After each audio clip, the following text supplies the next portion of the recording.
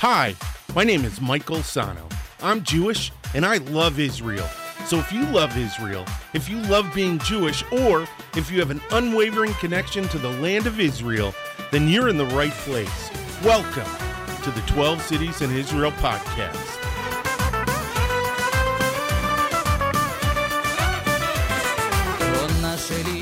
Shalom, shalom, shalom. Hey, what's going on? What's going on? What's going on? My name is Michael Sano, and welcome to this episode of the 12 Cities in Israel podcast, the only positive podcast about the food, the culture, the people, and the history of the state of Israel.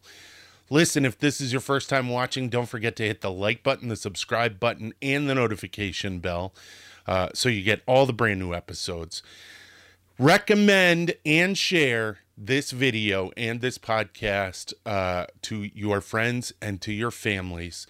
And if you want to take us with you, you can find us on SoundCloud, iTunes, Google Podcasts, Stitcher, TuneIn, and on Spotify.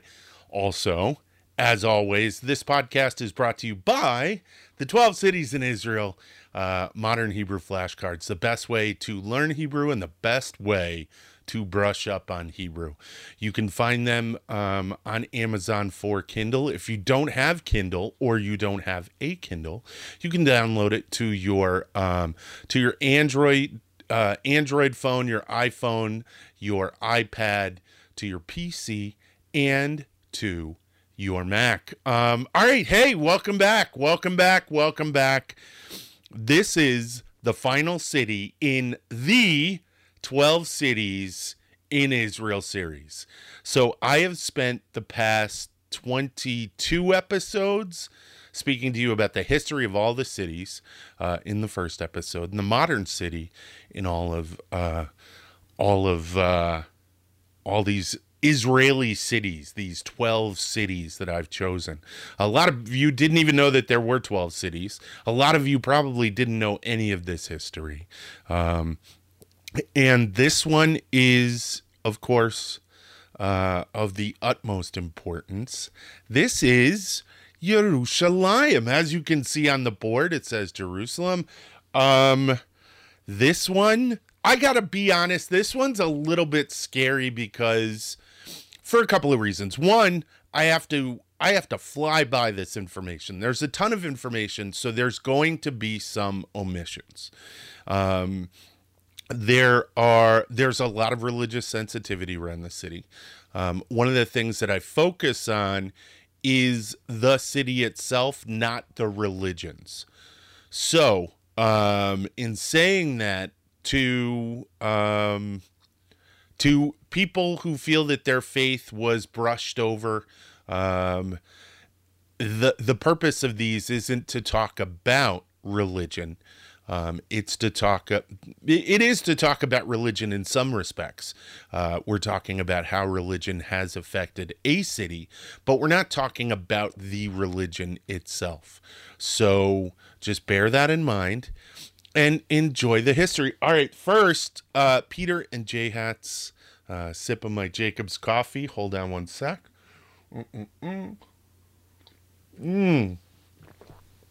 I couldn't do it without you guys, and I couldn't do it without this coffee. So one more sip. Hold on.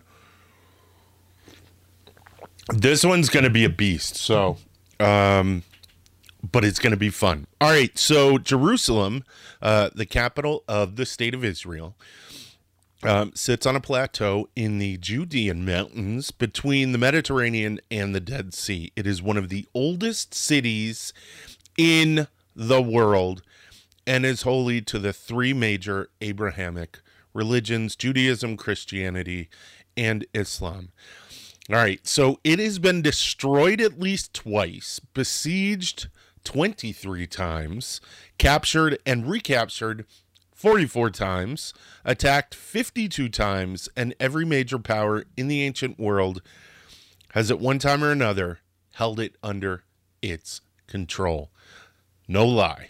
Now, despite this fact, Jerusalem is held in historical memory as the fiercely independent and influential seat of the Kingdom of David, the Kingdom of Solomon, the Kingdom of the Hasmoneans or the Maccabees, and as the seat of Herod the Great.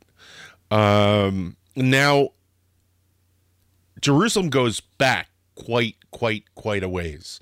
And the southeastern hill of Jerusalem, also known as the City of David, is thought to be the site of the first settlement of what would become the holiest city on earth. It was here that the Gihon Spring attracted shepherds who camped near the water between 6,000 and 7,000 years ago during the Chalcolithic or Copper Age. I hope I'm saying that right. Chalcolithic or Copper Age of 4,500 to 3,500 BCE. And they left behind ceramics and flint artifacts for later generations to find. Now, archaeologists believe that later on during the Bronze Age, a walled city was constructed due to the defensive advantages that the site's location offered, and the fact that walled cities were common at that time and in the area. So during the pre-Israelite period, the area is thought to have been separated from the site of what would later become the Temple Mount by what was called the Ophel in the Bible, which has been translated as either a fortified place. That's the other reason we get the idea of a walled fort. A tower, citadel, or stronghold, or just as it's also translated as hill. Now, this Ophel would go on to become the seat of the Israelites' government and rule.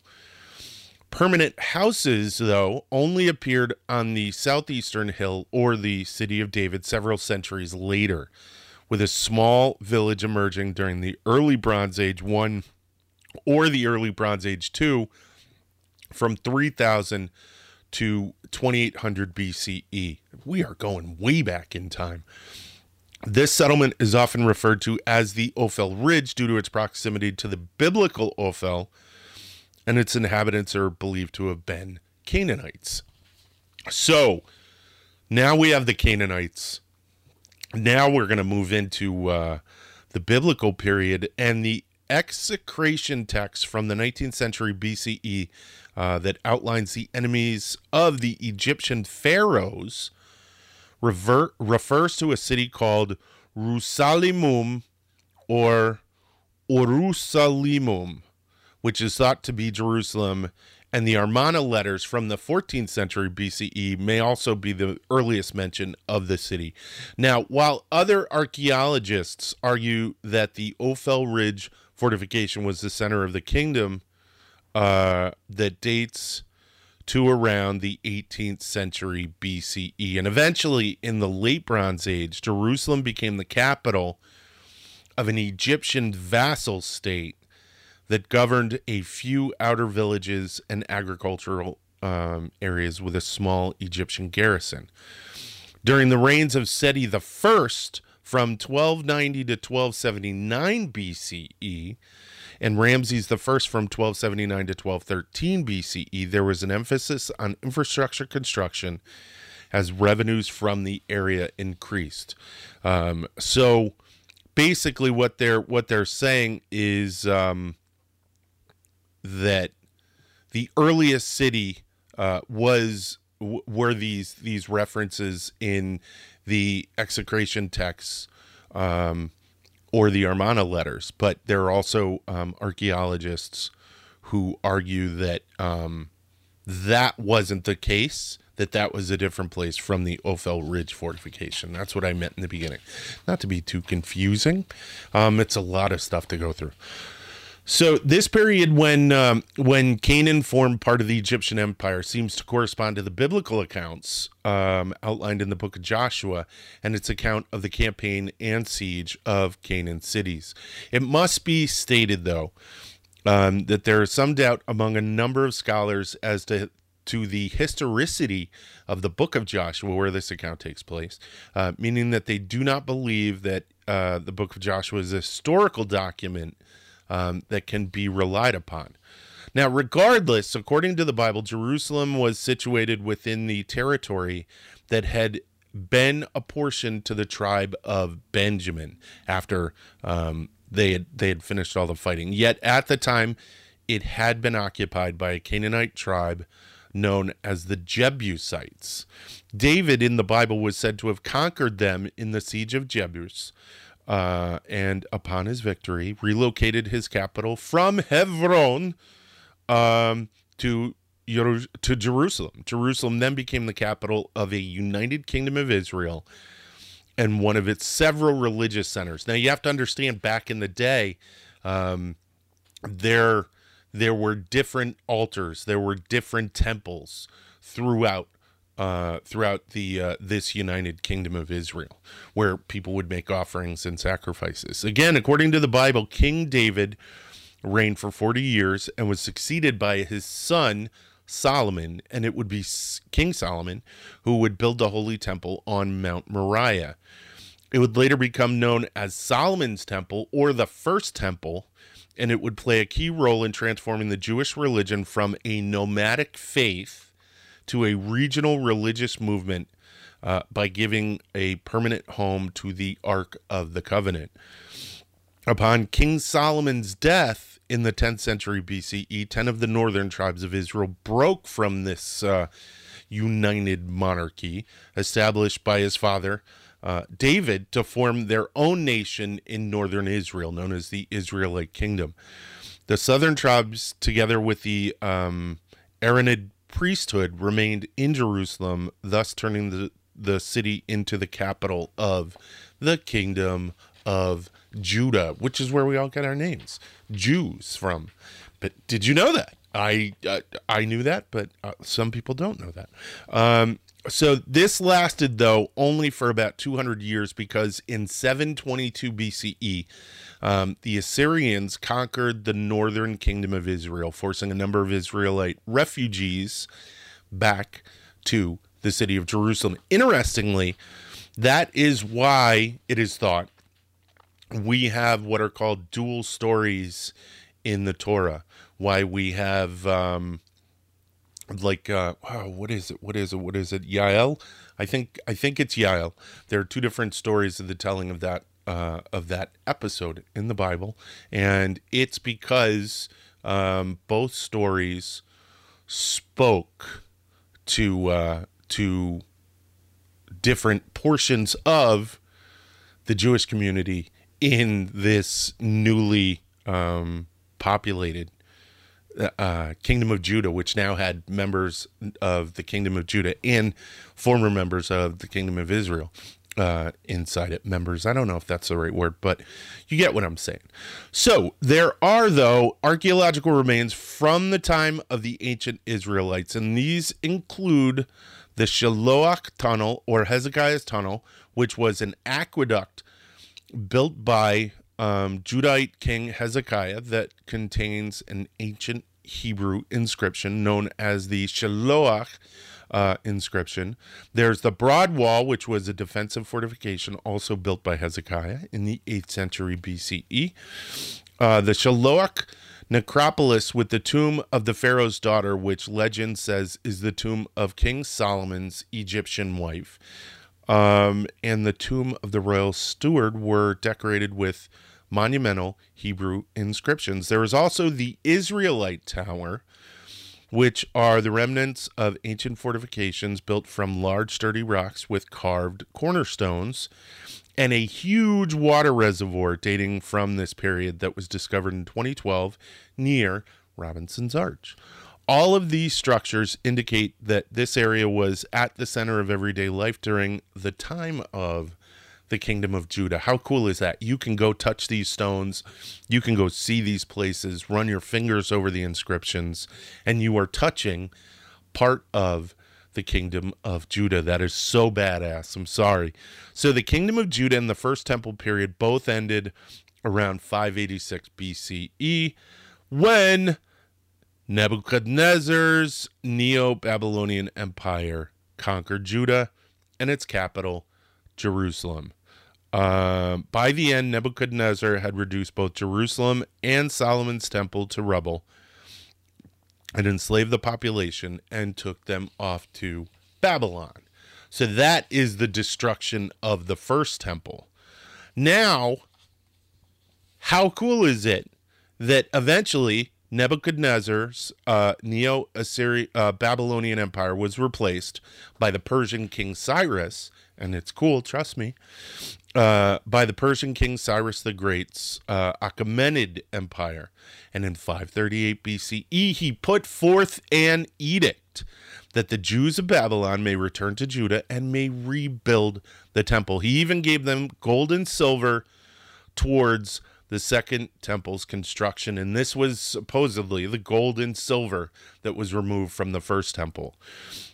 Now, it was completed in 516 BCE during the reign of Darius the Great, also of Persia, 70 years after Nebuchadnezzar's destruction of the first temple. A few decades later, in 485 BCE, during the reign of Xerxes, Jerusalem was besieged, conquered, and razed by a coalition of Edomites, Moabites, Ammonites, Tyrians, and Philistines.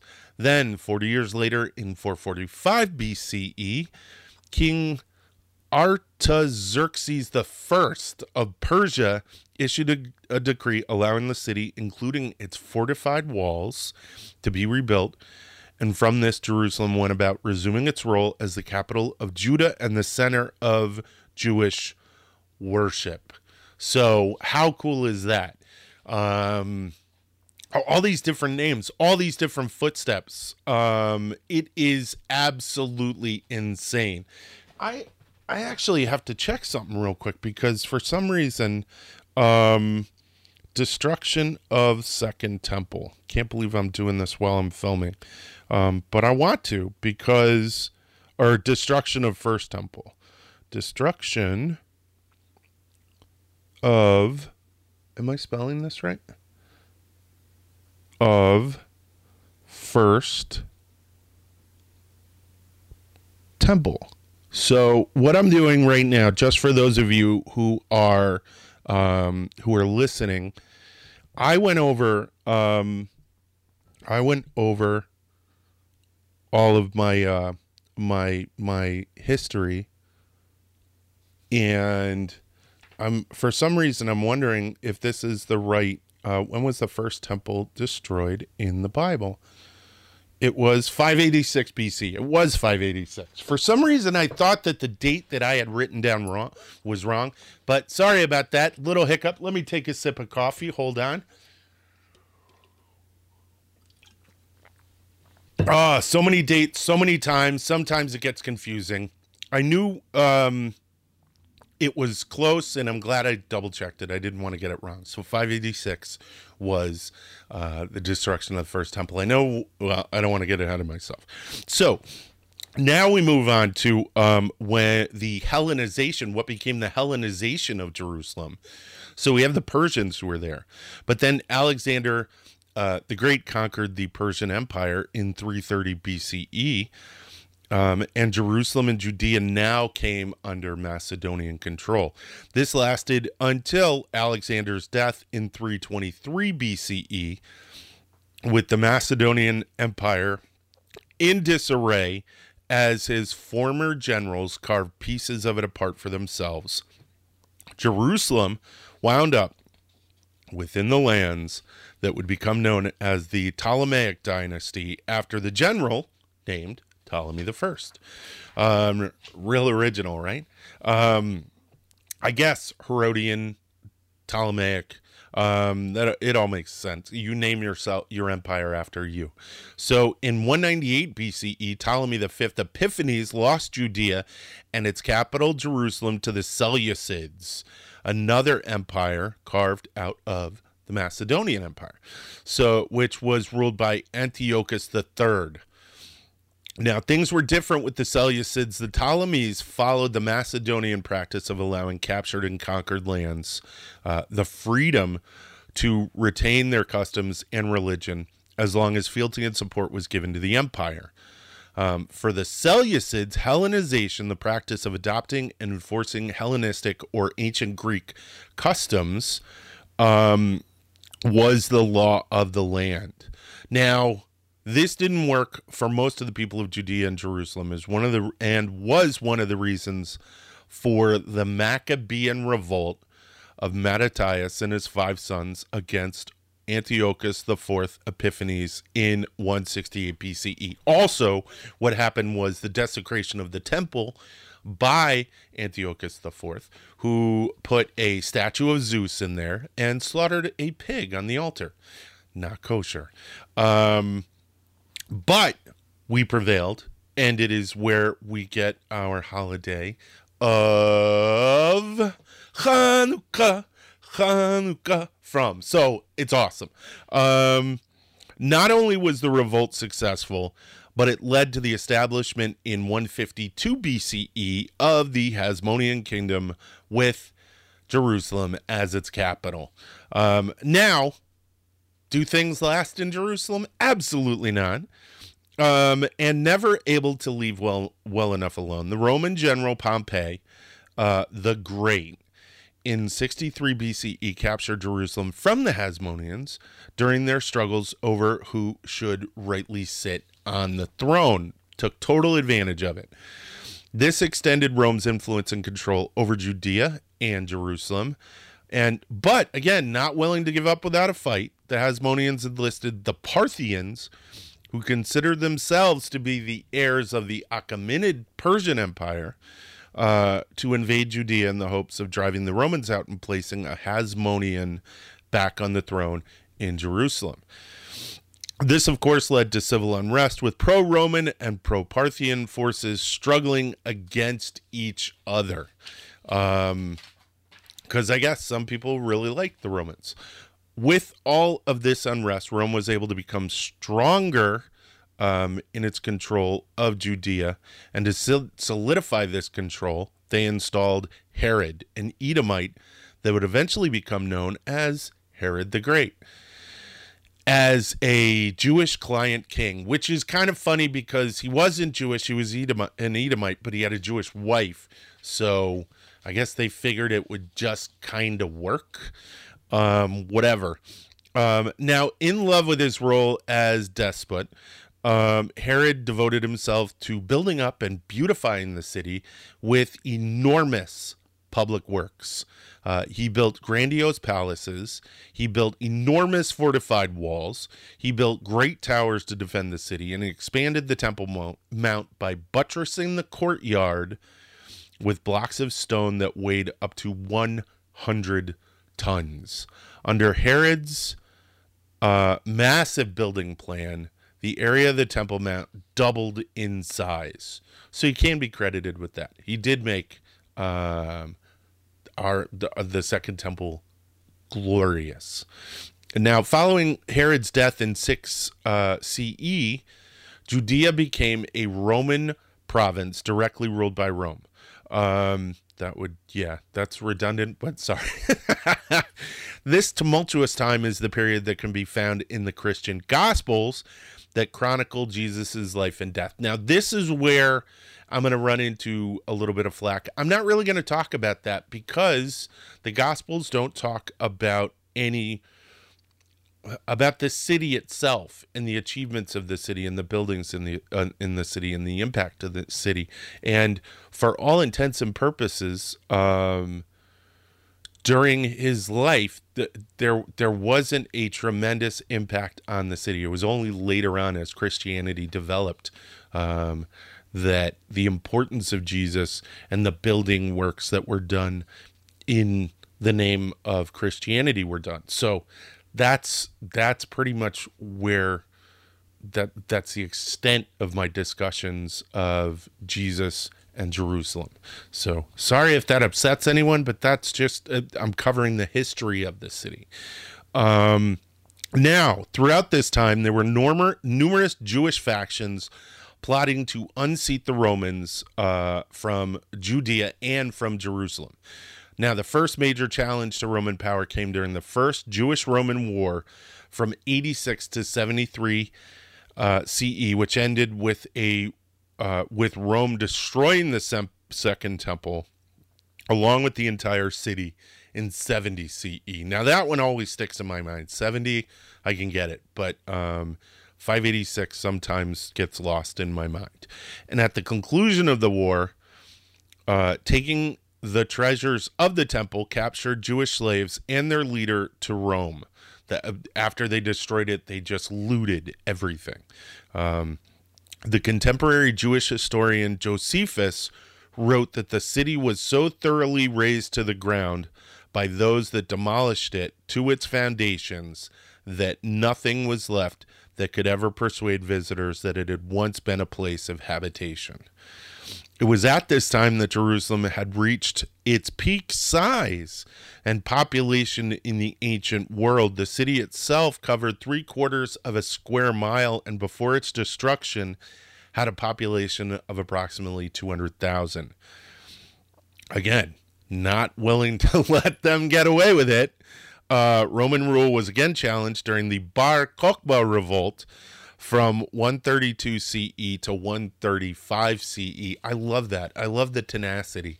Yep, you're going to destroy us, but we're coming back. They are like, we are honey badgers. I love it. After brutally crushing this uprising, Emperor Hadrian combined the province of Judea with other neighboring provinces under the new name of Syria Palestina, with the hope of removing the Jews of Judea from the historical record and replacing them with the Philistines from the coastal plains southwest of Jerusalem from 800 years before. During this Roman reimagining of history, Jerusalem was also renamed and was called Aelia Capitolina and rebuilt in the style of a typical Roman town. So that is, for those of you who don't know, right there, that date. That's where Palestine and the name Palestine came from. It was a reference to the Philistines, who weren't even in Jerusalem.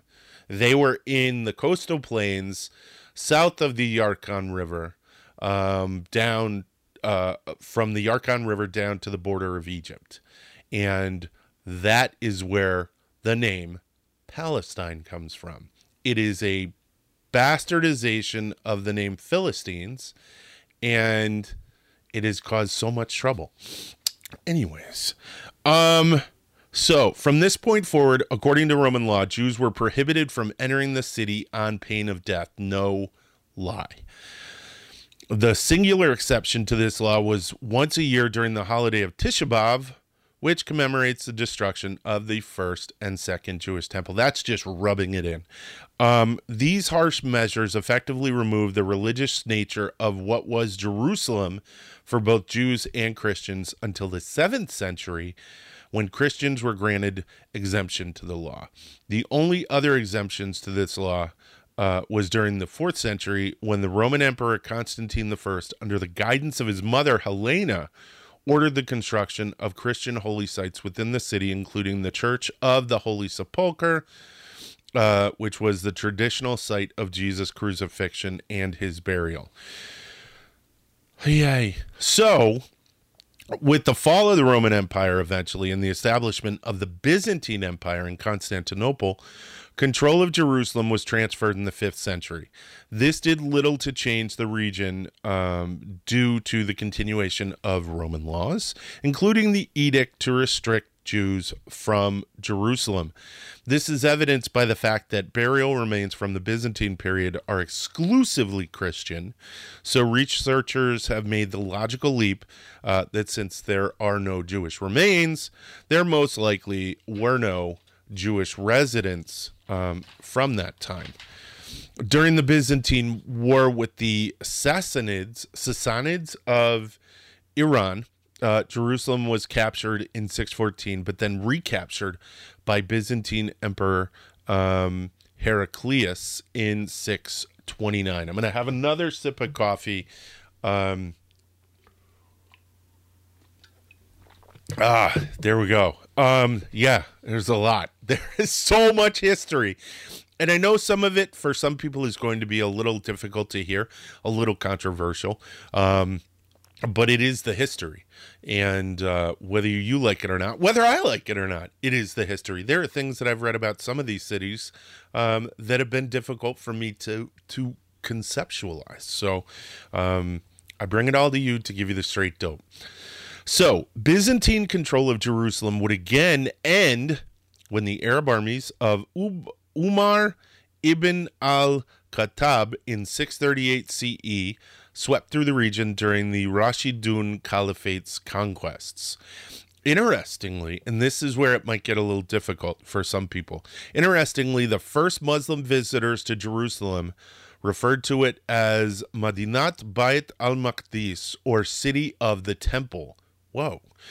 A name that was singularly used for the Temple Mount. The rest of the city, it is said, was called Elia after the Roman name given to the city following its destructions by the Romans in 70 CE, Aelia Capitolina. So, whoa, that is like a mind bomb.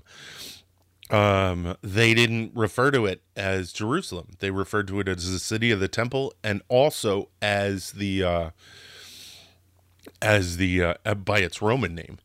Now, as Muslim control of Jerusalem continued, the Temple Mount became known as Al-Haram al-Sharif, or the Noble Sanctuary, while the city around it became known as Bayt al-Maqdis, again as the city of the temple. So there's recognition in Muslim historical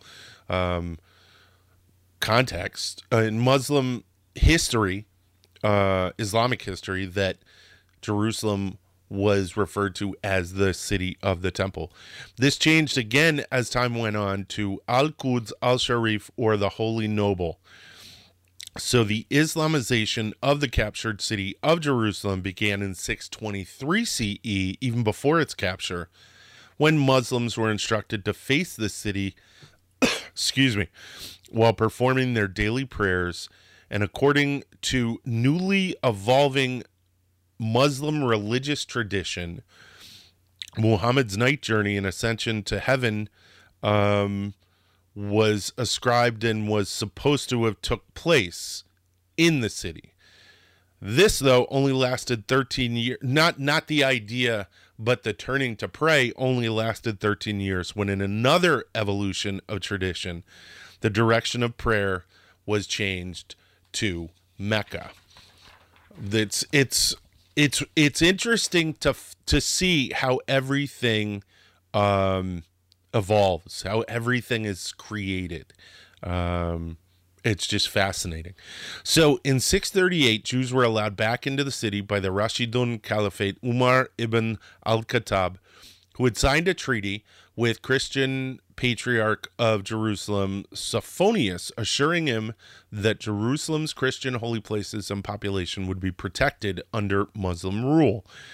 Christian Arab tradition tells a story that when led to pray at the Church of the Holy Sepulchre, the Caliph refused to pray in the church so that the Muslims would not request conversion of the church to a mosque.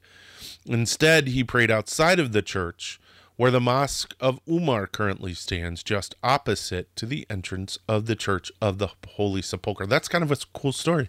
Now, when the Arab armies under Umar went to the Temple Mount in 637, they searched for the site of the farthest place of prayer / mosque that was mentioned in the Quran and the Hadith, according to Islamic beliefs. Now, according to historians, the site was full of trash and was cleaned after its discovery by both Arabs and by Jews.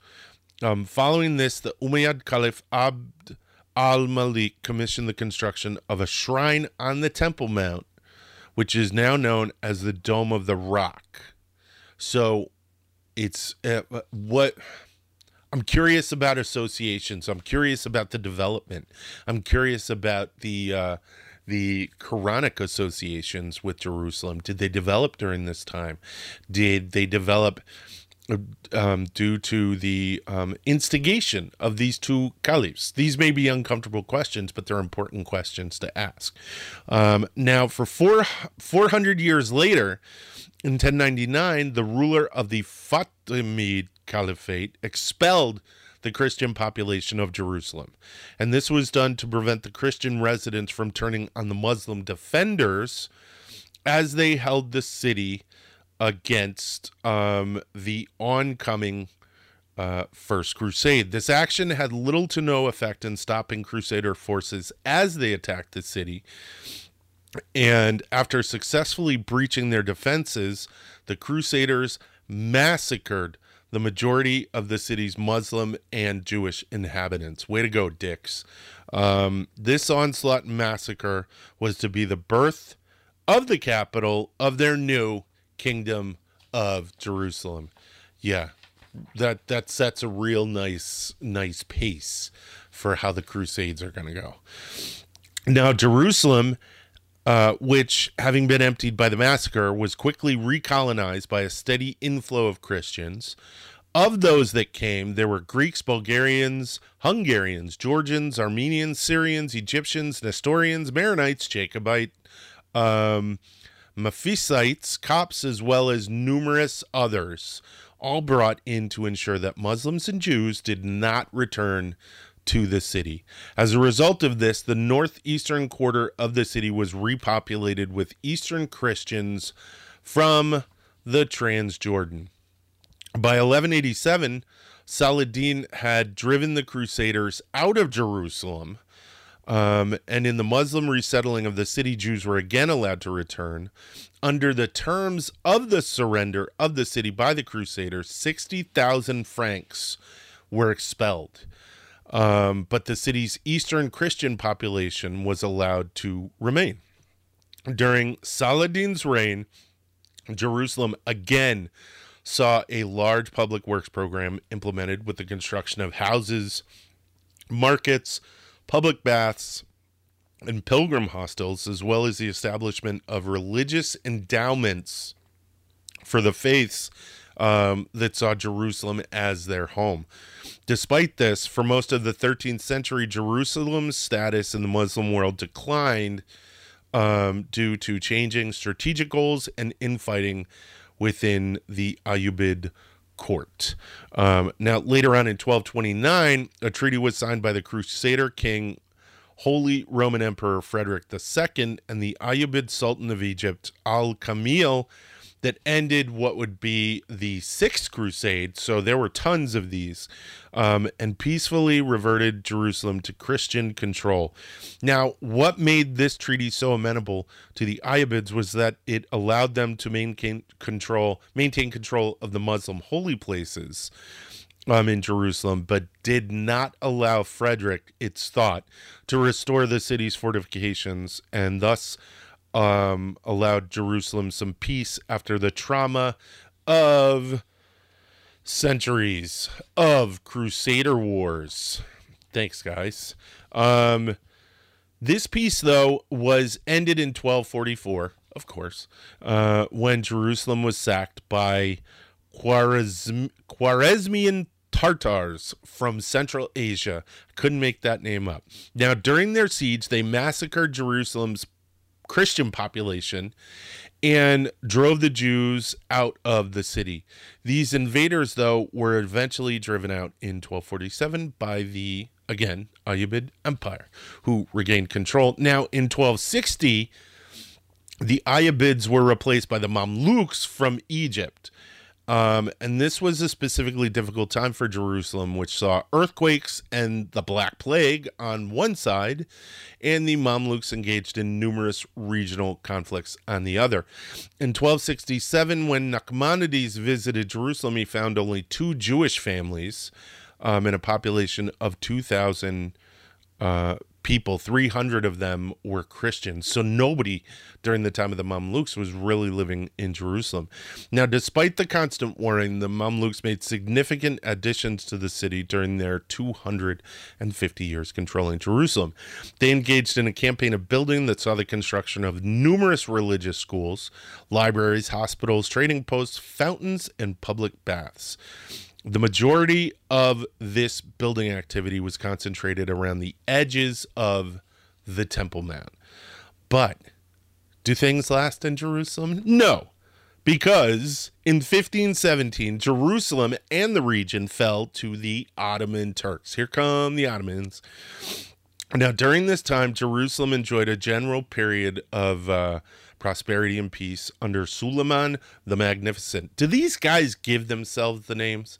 You know, Herod the Great, Suleiman the Magnificent, who rebuilt the city's walls, which can still be seen lining the border of the old city today. So Suleiman built those walls that we see around the old city. Now, since it was not situated on the main trade route between Damascus and Cairo, Jerusalem maintained its religious importance, but was not seen as an economic or governmental center. In an English publication written in 1744, Jerusalem was still reckoned the capital city of Palestine, though much fallen from its ancient grandeur. Despite this, the Ottoman Empire brought modern postal systems and regular stagecoach and carriage services to the city, and this modernization continued into the mid-19th century when the Ottomans constructed the first paved road to connect Yaffo to Jerusalem. How cool is that? This dash towards industrialization again continued with a railroad line connecting the city in 1892. War would again return to the city in 1931 with the annexation in 1831, sorry. War would again return to the city in 1831 with the annexation of Jerusalem by Muhammad Ali of Egypt, in his bid to carve an Egyptian empire out of Ottoman lands. During this period, governments from around the world began to establish foreign missions and consulates in the city, and in 1836, Ali's successor, Ibrahim Pasha, allowed Jerusalem's Jewish residents to restore 4 major synagogues, among them the historic Herva Synagogue in the Jewish quarter of the Old City. That is awesome. That is so cool. Now, on May 31st, 1834, Jerusalem suffered in what was called the Peasants' Revolt, which was a rising up against Egyptian conscription into their army.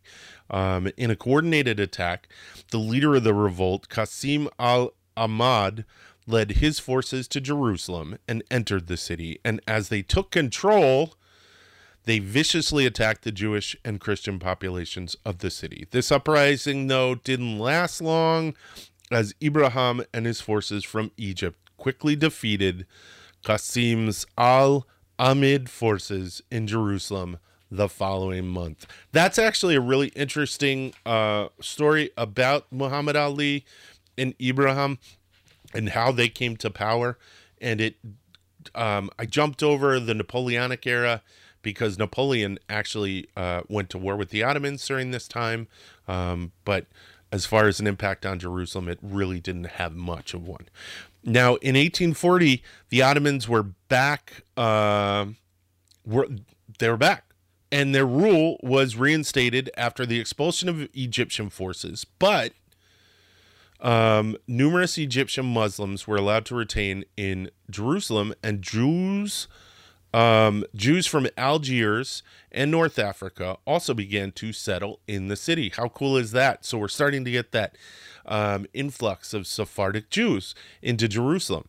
Now, in the 1840s and 1850s, the European powers began a campaign to extend their political protection over the region's Christian minorities. Now, these political maneuvers were carried out mainly through consular representatives in Jerusalem. And in 1845, the Prussian consul, as part of this campaign, did a census of Jerusalem and registered a population of 16,410 residents, with 7,120 Jews, 5,000 Muslims, 3,390 Christians, 80 Turkish soldiers, and 100 Europeans. This number of Christians, though, dramatically increased during Easter and effectively doubled the size of the city's population. That's insane. Expansion of the city grew in the 1860s as neighborhoods began to develop outside of the old city's walls. These new developments were built to house pilgrims visiting the city. as well as to relieve the problems of overcrowding and poor sanitation. Now, of these new havens built outside of the old city, there was the Russian compound and Mishkenot Sha'ananim, which were founded in 1860, followed by many others that included Mahane Israel in 1868, Nachalat Shiva in 1869, German colony in 1872, Beit David in 1873, Mea Shearim in 1874, Shimon Hazadik in 1876, Beit Yaakov in 1877, Abu Tor in the 1880s, American-Swedish colony in 1882, Yamin Moshe in 1891, and Mamilla at the turn of the century. You know where the mall is as you go into the old city. Oh, wow, that is such a lot of building. So during this period, the estimated population of Jerusalem was to be over 15,000 people, with 4,000 to 5,000 being Jewish and 6,000 of them Muslim. To add to this, every year Jerusalem saw 5,000 to 6,000 Russian Christian pilgrims visiting the city. That is insane. I need another sip of coffee. Wow, a lot of history. I hope you guys are liking this. It took a lot to get this all together for you. But it's fascinating, it's interesting, and it's a lot of fun. Now, due to this massive population growth and the revenue that accompanied it, the Ottomans in 1872 established Jerusalem as a special administrative district. Now, previously, it had been a subdistrict of the Syria district to the north, but now it was under the direct authority of Istanbul and was called the Mutasarrifate of Jerusalem. I'm sorry, I don't speak Turkish, but it was directly controlled by Istanbul. Now, in 1860, there was a civil war in Mount Lebanon in Ottoman Syria. Excuse me, hiccup. This conflict was primarily between the Druze of the region and their Maronite Christian neighbors. Eventually, fighting spilled into Damascus, where thousands of Maronite Christian residents were massacred by Muslim and Druze militiamen.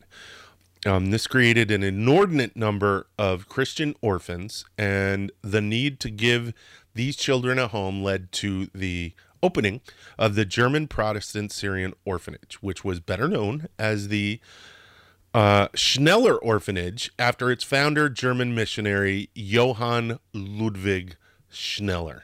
That is so nice. That's a beautiful thing to come out of a horrible thing. Now, while the Schneller Orphanage existed for Christian orphans up until the 1880s, in Jerusalem, there were still no formal orphanages for Jewish orphans. This is most likely due to the fact that at the time, Jewish families generally took in and took care of their orphans. As most things arise out of necessity, in 1881, the Diskin Orphanage was founded in response to the arrival of Jewish children orphaned by Russian pogroms. This overwhelming need by the Jewish community of Jerusalem to create a home for Jewish orphans led to the founding of two more orphanages, the Zion Blumenthal Orphanage in 1900 and the General Israel Orphans Home for Girls in 1982. Or in 1902. Sorry, not 1982, 1902. All right, yeah, that's it. That's the history of Jerusalem up to the Ottoman period. Now, normally what I do is I cover the Mandate period, but there was so much history. There were 15 pages of research notes to give to you guys. So, wow, crazy, insane. I don't know how else to describe it. One day it's this, the next day it's this. One day it's this, the next day it's this. You can see the history of this great, glorious city, and you can also understand the pain of this great, glorious city. And for those of you who think that the issues of right now are difficult, just imagine living during one of any of the numerous different calamities that that Jerusalem has suffered. All right, hey, if you like this episode, hit the like button and the subscribe button. Don't forget to hit the notification bell. Share this podcast with your friends and with your family. And if you want to take us with you, you can find us on SoundCloud, iTunes, Google Podcasts, Stitcher, TuneIn, and on Spotify. As always, this episode is brought to you by the 12 Cities in Israel Modern Hebrew Flashcards. The best way to learn Hebrew, the best way to brush up on Hebrew. You can find them on Kindle for Amazon. You can find them on Amazon for Kindle. Said that backwards, sorry. And if you don't have Kindle on your Android, on your iPhone, your iPad, your PC, or your Mac, you can download it in the description below. And also check out our my children's book with illustrator Dana Korokova, who is a Jew, which is an awesome bedtime story to tell your child why it's so awesome to be Jewish. All right, that's it. תודה רבה, להתראות ויאללה ביי. רק זאת ביקשתי, בידה אחזתי, היא כמו חלום שלא נגמר. רק זאת שאלתי, שליבי נתתי, הושטתי לפרח הנשאר. רק זאת שאלתי, שליבי נתתי, הושטתי לפרח הנשאר.